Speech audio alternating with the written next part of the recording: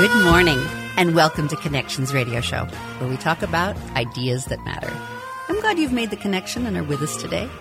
I'm Lori Fitz, your host, and the goal of our show is to explore a wide range of topics that challenge us to see ourselves, our community, and the world around us in ways that get us thinking, get us talking, get us imagining, get us connected. And we're continuing in part 2 of a conversation with our storyteller, Lauren Niemi. So our topic today is a continuation of the power of story, how it reveals what matters, and how it connects us to ourselves and others.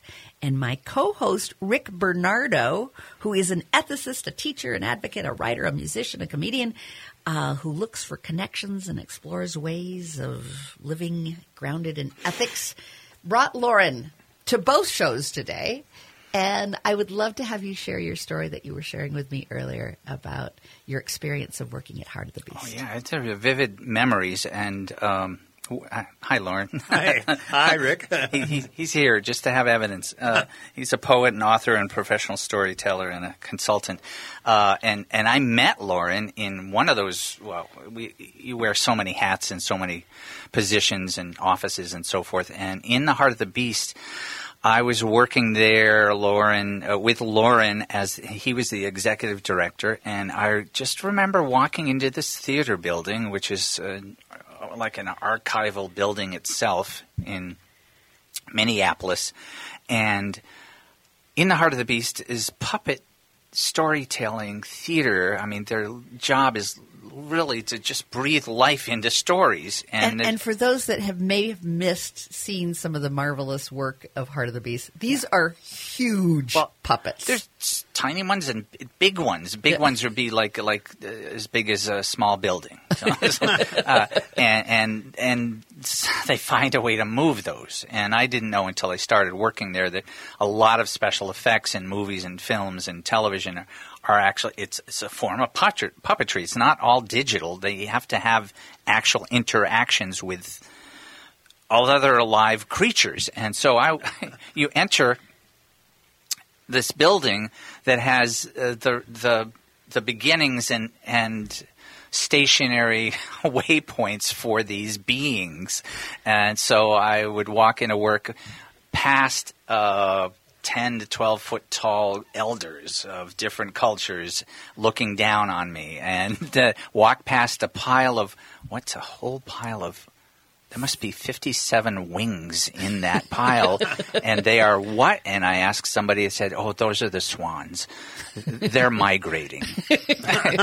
In other words, they had to be put in storage. But so anyway, and I felt like this is some sort of other fantasy Disney World-ish kind of job location. But even more cool than Disney. Yeah, it was, because it was in the Heart of the Beast. So, and then I'm still getting my head and heart around that name, which is a magical name and has so many depths. Anyway, Lauren, you may remember some of that, but it was just vivid for me. And hi again. Hi again. How did you come to work at Heart of the Beast?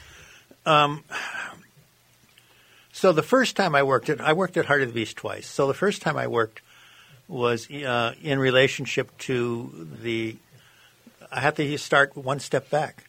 I had to start with the gathering at Gustavus Adolphus College at St. Peter, which was a gathering of radical theater communities and storytellers. And at that event, I spending some time with Sandy Spieler, and she began talking about this mad dream she had of doing the history of the Mississippi River and taking it from the headwaters to New Orleans. And I said to her, if you're really serious about that, I'd be interested in participating.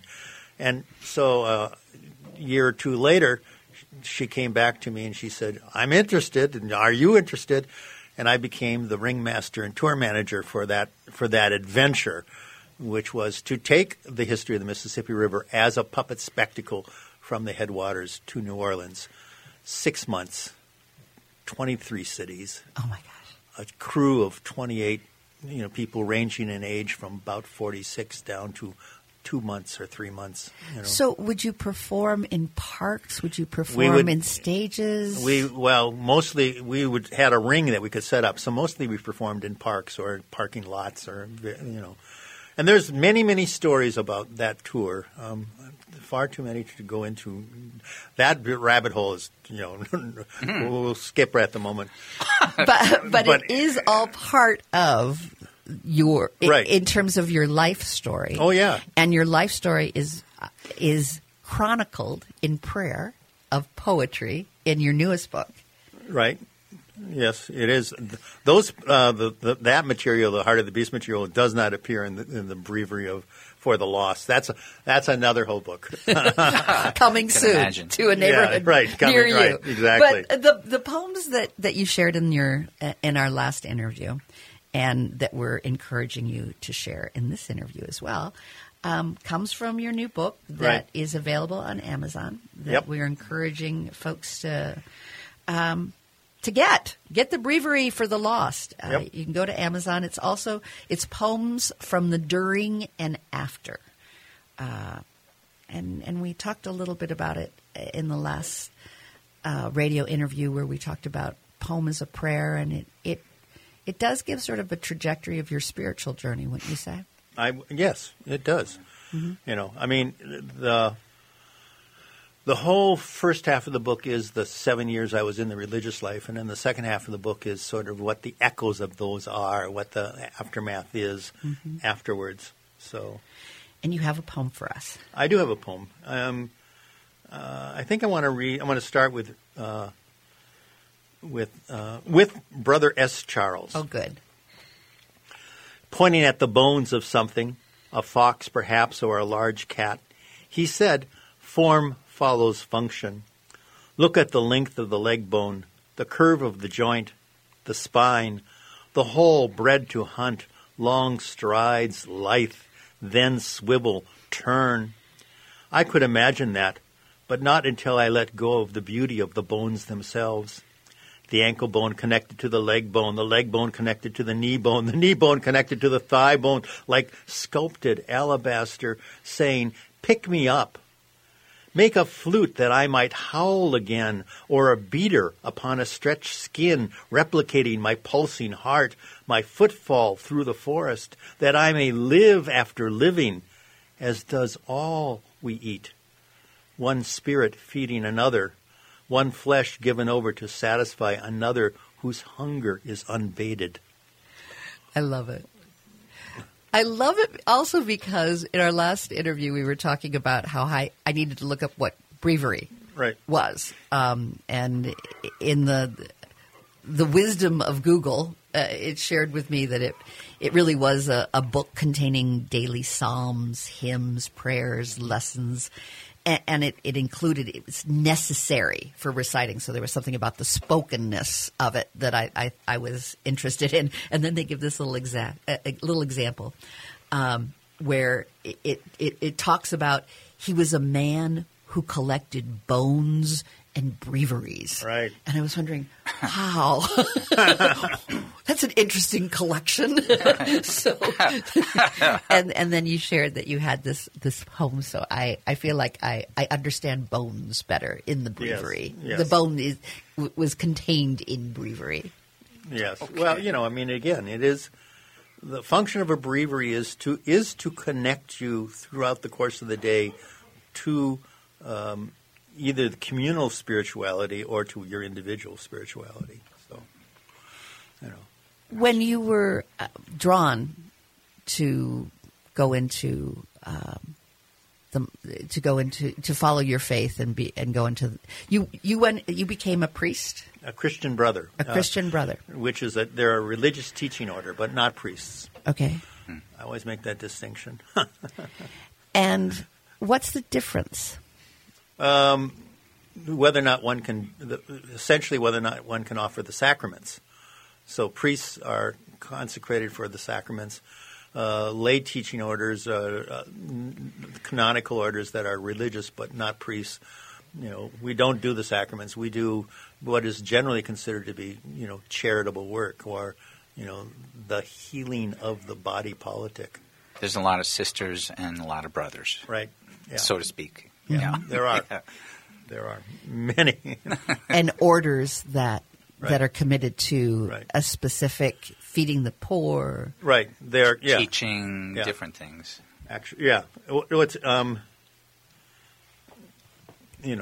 these days it's like there aren't very many orders coming into existence. But if you thought about it a little bit, in essence, the Catholic worker would be an example of a new religious order within the Catholic tradition. Interesting. Good example. Well, what we're going to do is we're going to go to break. I'm going to go to break a little bit early because I want a little bit more time in the next segment. And in the next segment, I want to talk about how you teach story and what you offer in teaching story and what the essence that you find of story is, and then share your next poem. Okay. This is our poetry hour. And I'm delighted to have Loren Niemi share his poetry and give us insight about his poetry. So thanks for joining us for our first segment with Loren. There's a lot of good things coming.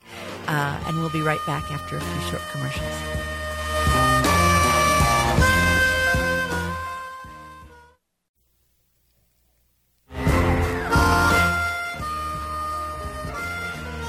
Welcome back to Connections Radio Show, where we talk about ideas that matter. I'm Lori Fitz, your host, and our topic today is on stories, how they can connect us, and how they can reveal who we are. And I have my co-host, Rick Bernardo, who is an ethicist and a comedian and a musician and a teacher and all kinds of good things.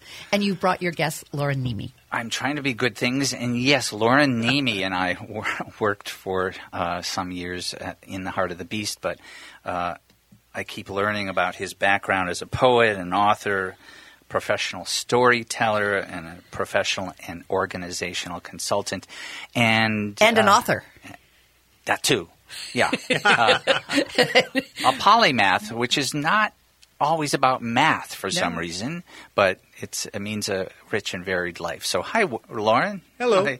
Loren Niemi, and he's got his new book of poems, A Breviary for the Lost, just out, and you can find that on Amazon. And we want to highlight that as well as Loren's American School of Storytelling, which is just that website, AmericanSchoolofStorytelling.com.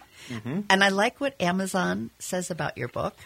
What is prayer if not the acknowledgement of one's relationship to the divine? What is poetry if not kind of a prayer that rises from the heart in image and metaphor? What is a book if not the poems offered up as testimony to the author's relationship to the divine? From his entry into religious life in 1965 to the 2020's pandemic pause, these are intimate prayers, images of life lived in times of transition, and metaphors of how one understands what it means to be human. Yeah. Did you write that? Did you write that, or did they? I do believe I wrote that. Okay. So you have to explain these things. Yes. Yes. It's a logic model. Somebody's got to do it. Allowed you to arrive. That's right. But why don't you go ahead and read a poem? All right. I'm gonna choose this one. Reading a Borrowed Book. The scribble in the margin says, "Our task is to transform human beings, to liberate us from our own stupidity. And curious as it is, true as it might be, what gives me pause is a single sentence highlighted in yellow. Memories held too dear will devour their host. While outside, a crow stretches its wings in the late summer sun, calls out as if to ask, how dear must our memories be to begin the self-cannibalizing feast?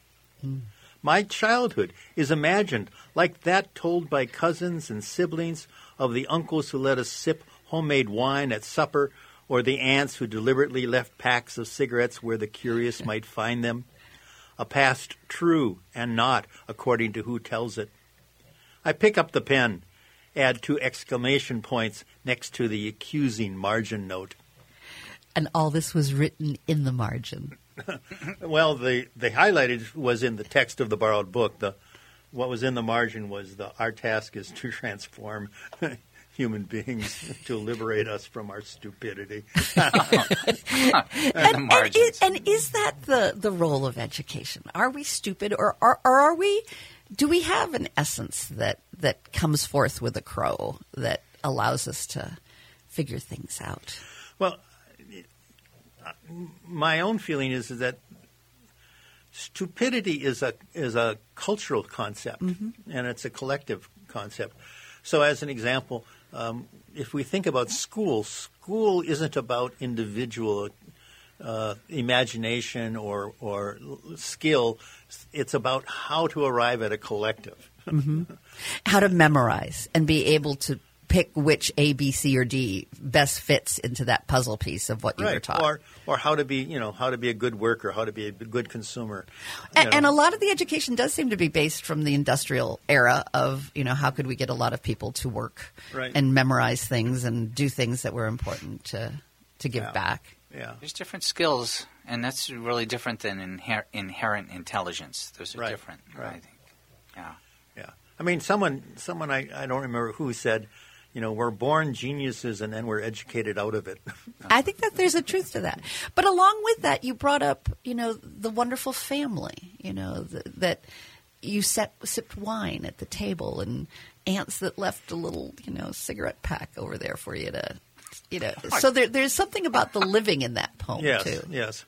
Well, my Uncle Johnny, took my brother and I one day out to the back 40, and he says, "Do you know how to drive?" And we said, "No, we're only 11 and 12." To see our size? And he says, "All right, well, I'm going to teach you." And he takes us and he puts us behind the wheel of an Army surplus dump truck. And he starts it up, and he's just about to put it in gear. And I say to him, "What about the brake?" He says, "Don't worry about that. There are plenty of trees." Oh, dear. Now, is this an uncle you trusted? Oh, this is my favorite uncle. This is my favorite uncle. But that's not the same as trusted. Are your legs swinging on the seat at that point? No, I could dangling? reach the pedals.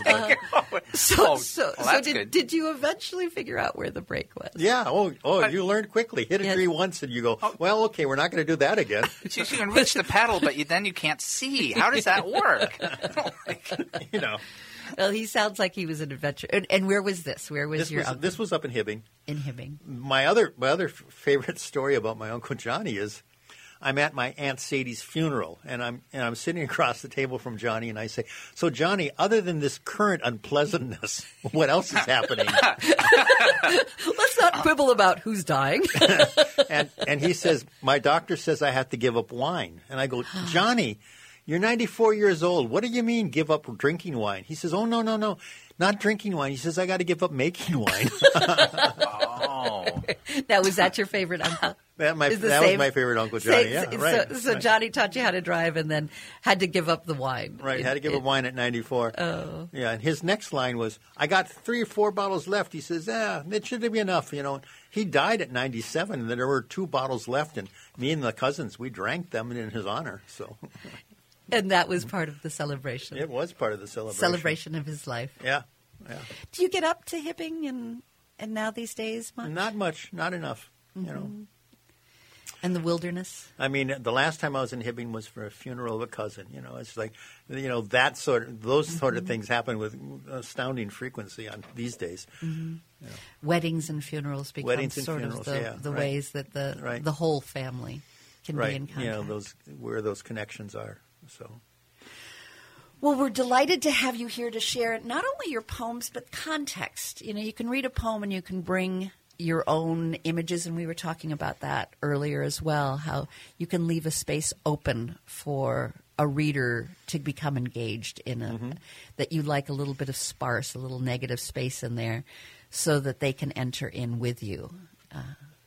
And in our next segment, we'll hear more of your poems, and I'm also curious about the work that you do with artists and storytellers and how you help them shape the stories, and that you are – one of the things I read is that you're a good listener. You listen for what that story is to help them shape it. of what it can be. So stay with us, because my guess is everyone out there has a story, and it's nice to hear stories and then think about your own. And I know in a storytelling, your Storytelling Association, you'll be teaching folks how to perhaps capture the stories of their family. Yep. So we'll be right back. Stay tuned here on AM 950, the progressive voice of Minnesota. Welcome back to Connections Radio Show, where we talk about ideas that matter. I'm Lori Fitz, your host, and I have Rick Bernardo as my co-host today, who has brought a wonderful guest. I did. Yes. And not to brag, but he was willing to come. And he's Lauren Niemi, and he's a poet, an author, professional and organizational consultant, and a professional storyteller. So you can check out his American School of Storytelling at americanschoolofstorytelling.com. And he and I met in the Heart of the Beast Theater, where that is a theater that brings to life stories through magical puppetry and so forth. So and I keep being struck in these poems from A Breviary for the Lost. That's his new book. That you can get on Amazon. Exactly.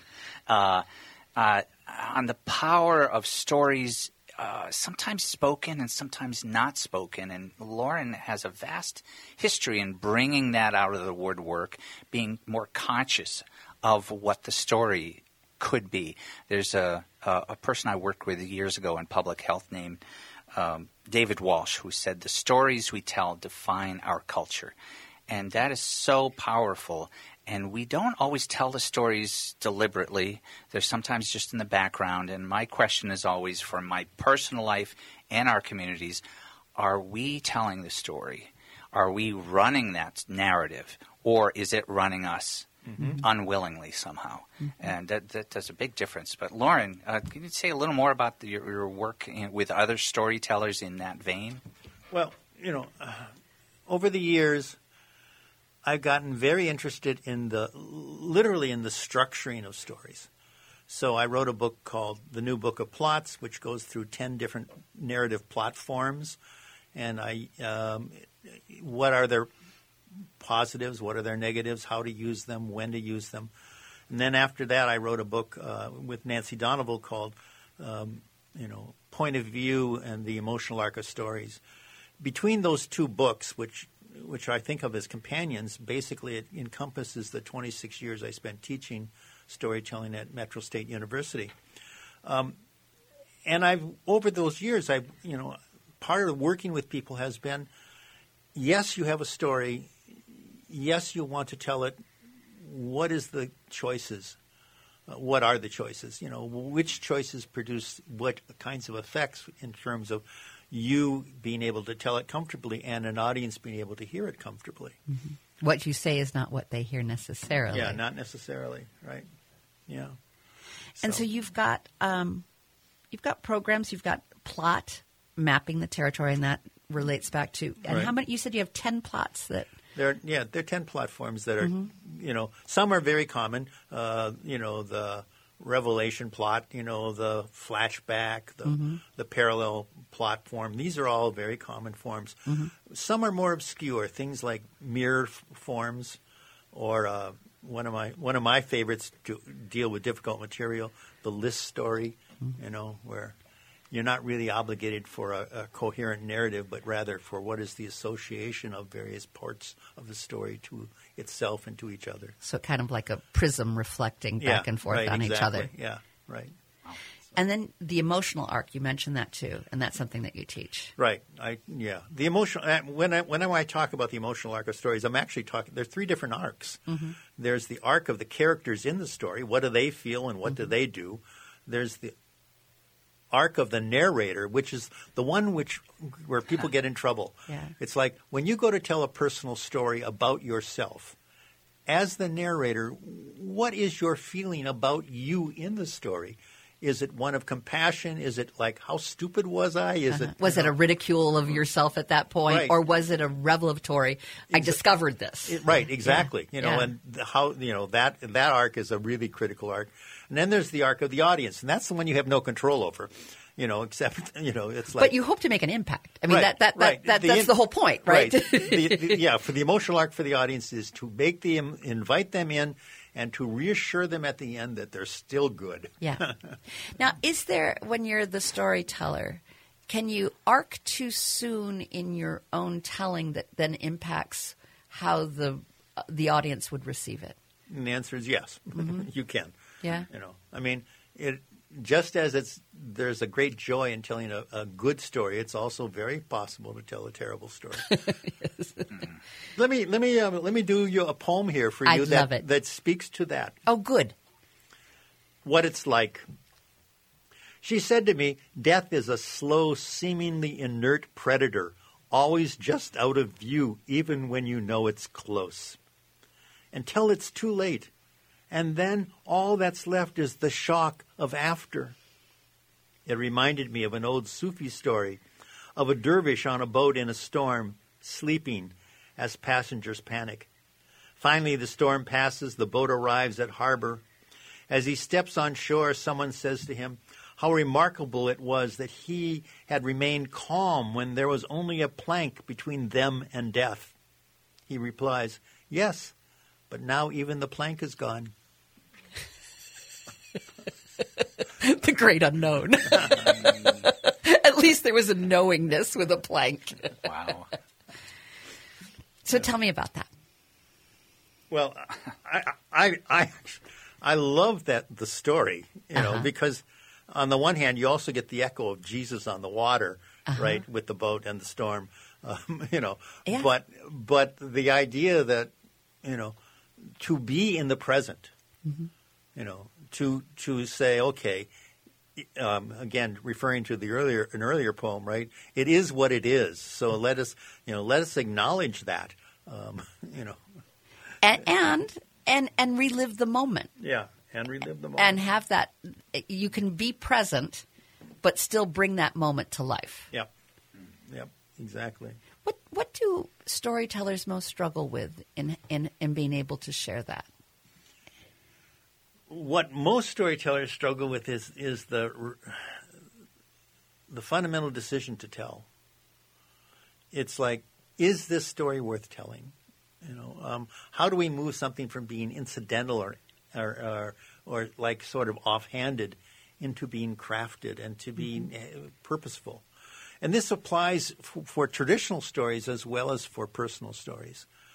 It's like if you go to tell a traditional story, what is the basis of that choice? Why are you telling it? What's underneath? What's underneath? I mean, you have to have some connection to the story yourself before you tell it, before you decide to tell it. Otherwise, it just kind of flits in and out. And so often, people go to those speech classes and they become formulaic in how something is told, and they think that's what you're supposed to do. Right. And to me, it's much more real and much more impactful when it has some imperfections in it as well. Yeah. There's some echo of the question of authenticity in that for me. In other words, we're always telling stories in our personal lives, and especially people like me who goof around a lot, but the goofing is sometimes intentional in the sense of it's not worth me telling a story unless I fess up to something generally, unless I reveal something about myself that I didn't share before. If I don't do that, somehow it doesn't land like it lands as more like so. So is that a confessional plot line, or is that the emotional arc of the storytelling? That's really more the emotional arc. The narrative plot line is designed to get you from the beginning to the end. And in and of itself, it does not have a lot of judgment attached to it other than what things fit or what is the order of progression. But the emotional arc of a story, the detailing of the story, that's where we wind up, coming to understand meaning.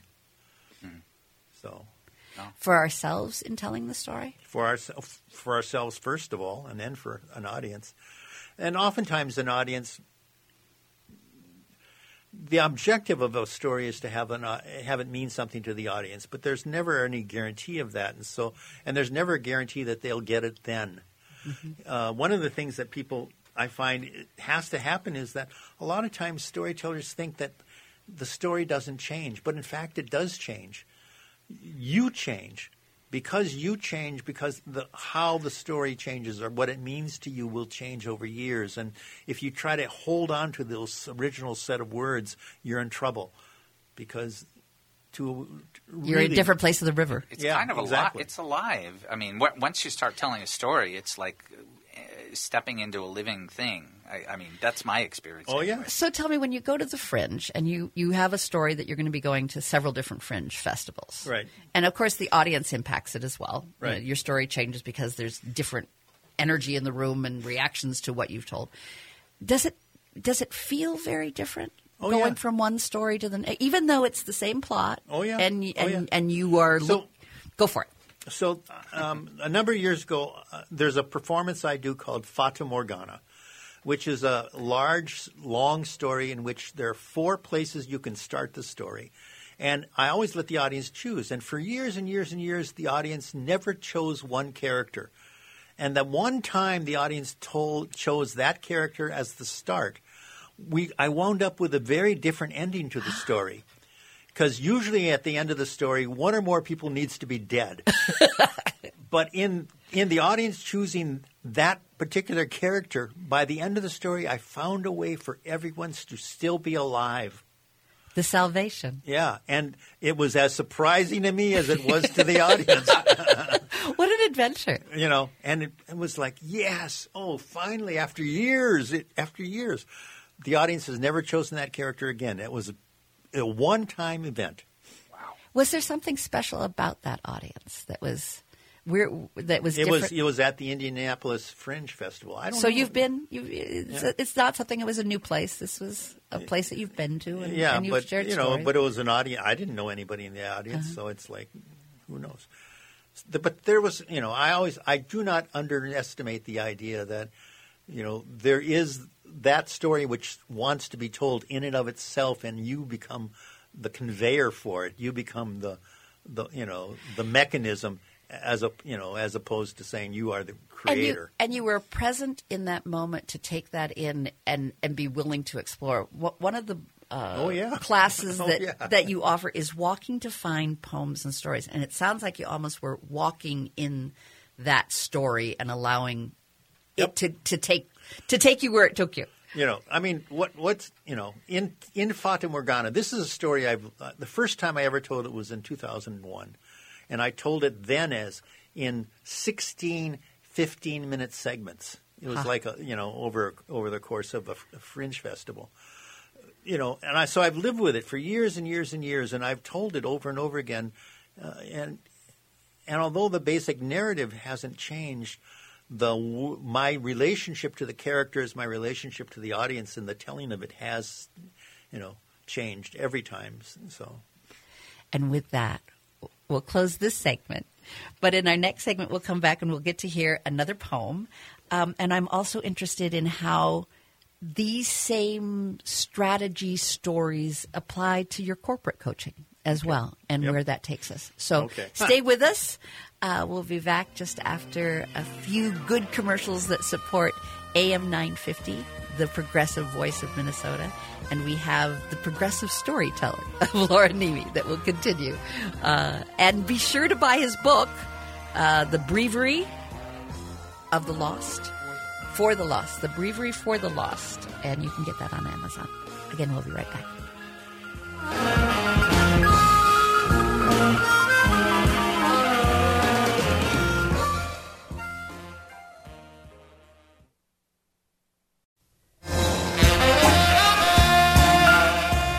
Welcome back to Connections Radio Show, where we have had the privilege to have Laura Niemi share stories with us. We've been traveling on many story paths. We've especially been looking at his book, a new book that just came out this summer, Breviary for the Lost, Poems from the During and After. And you can get that on Amazon. And he's been gracious in sharing his poems and some context for us to think about, as well as in the last segment we were talking about the various ways that he works with storytellers and and gives classes and programs to support all of us in learning how to better tell our stories. Welcome, Lauren. Thank you. And Rick Bernardo, our co-host, is the person who invited Lauren. Not to brag, but I know Lauren. Yeah. And so he's a poet and author and a professional storyteller and a consultant. And I haven't even shared this with you, Lauren. I tell stories through my comedy and acting, and music is all about stories, or a good song would be, actually. And also my ethics teaching. The students, the only reason they stay in the classroom is my stories, generally, and that is the best. That's to your credit. That's the best teaching tool that I have, is because there's this logic and this and that, and if this and then what. Here's the language tools, but if I don't have a story to go along with it, they have no idea what I'm talking about generally. So I am fascinated in this structural consulting role that you have for not only people but corporations and organizations on how to craft stories. I'm ever a student of that too. Right. Well, one of the things that's interesting is that when I got my Bush Fellowship in 1998, I was doing research on the relationship of storytelling to community development, and then it spilled over into organizational and corporate work. And one of the things that became very clear is that there are 4 kinds of stories that appear in every organization, whether it's a business or whether it's a government or whether it's a neighborhood organization. And those stories are, the story of origins, how we came to be, the story of self, how an individual, how you came to this organization or what you offer or what you do, right? The story of value, which is what is the work, what is the nature of the work, and then finally the rituals that bind us. And oftentimes when I'm dealing with organizations, they go, "What's this ritual stuff?" I go, "Well, how do you welcome people to the job? How do you when people the horror story is I once did a consulting job with an organization that was having terrible organizational culture issues. And I went in and I started interviewing them, and they said, well, we had a merger.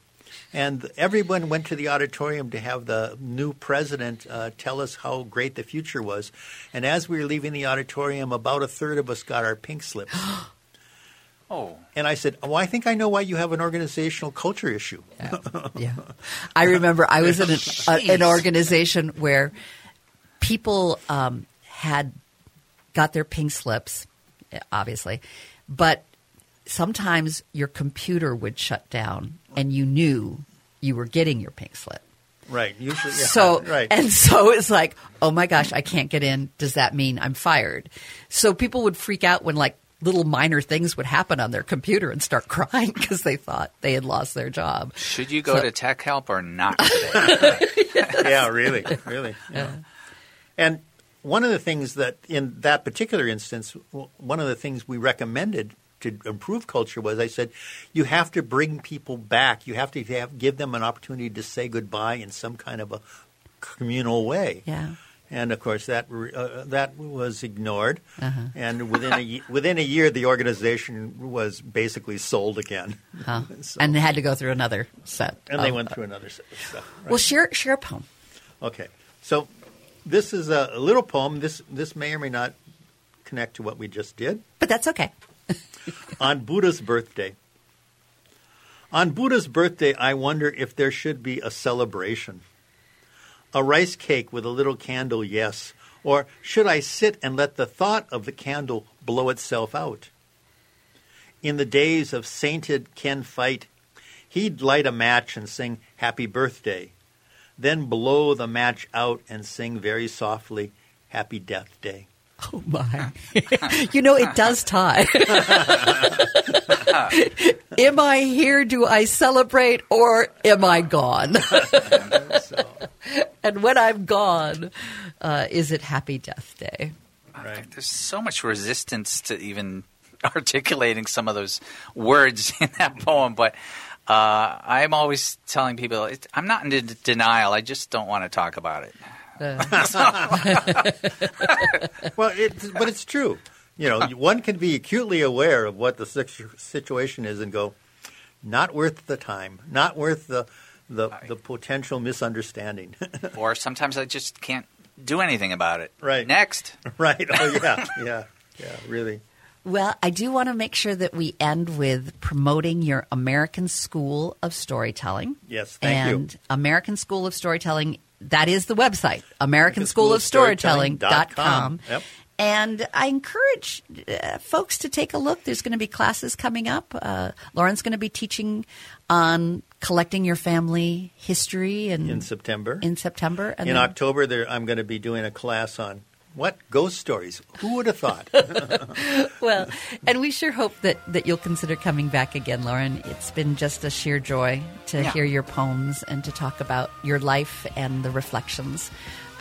We appreciate you here on Connections Radio Show. I appreciate having been here and the interaction. Thank you. And we'll look forward to having you join us next week on Connections Radio Show.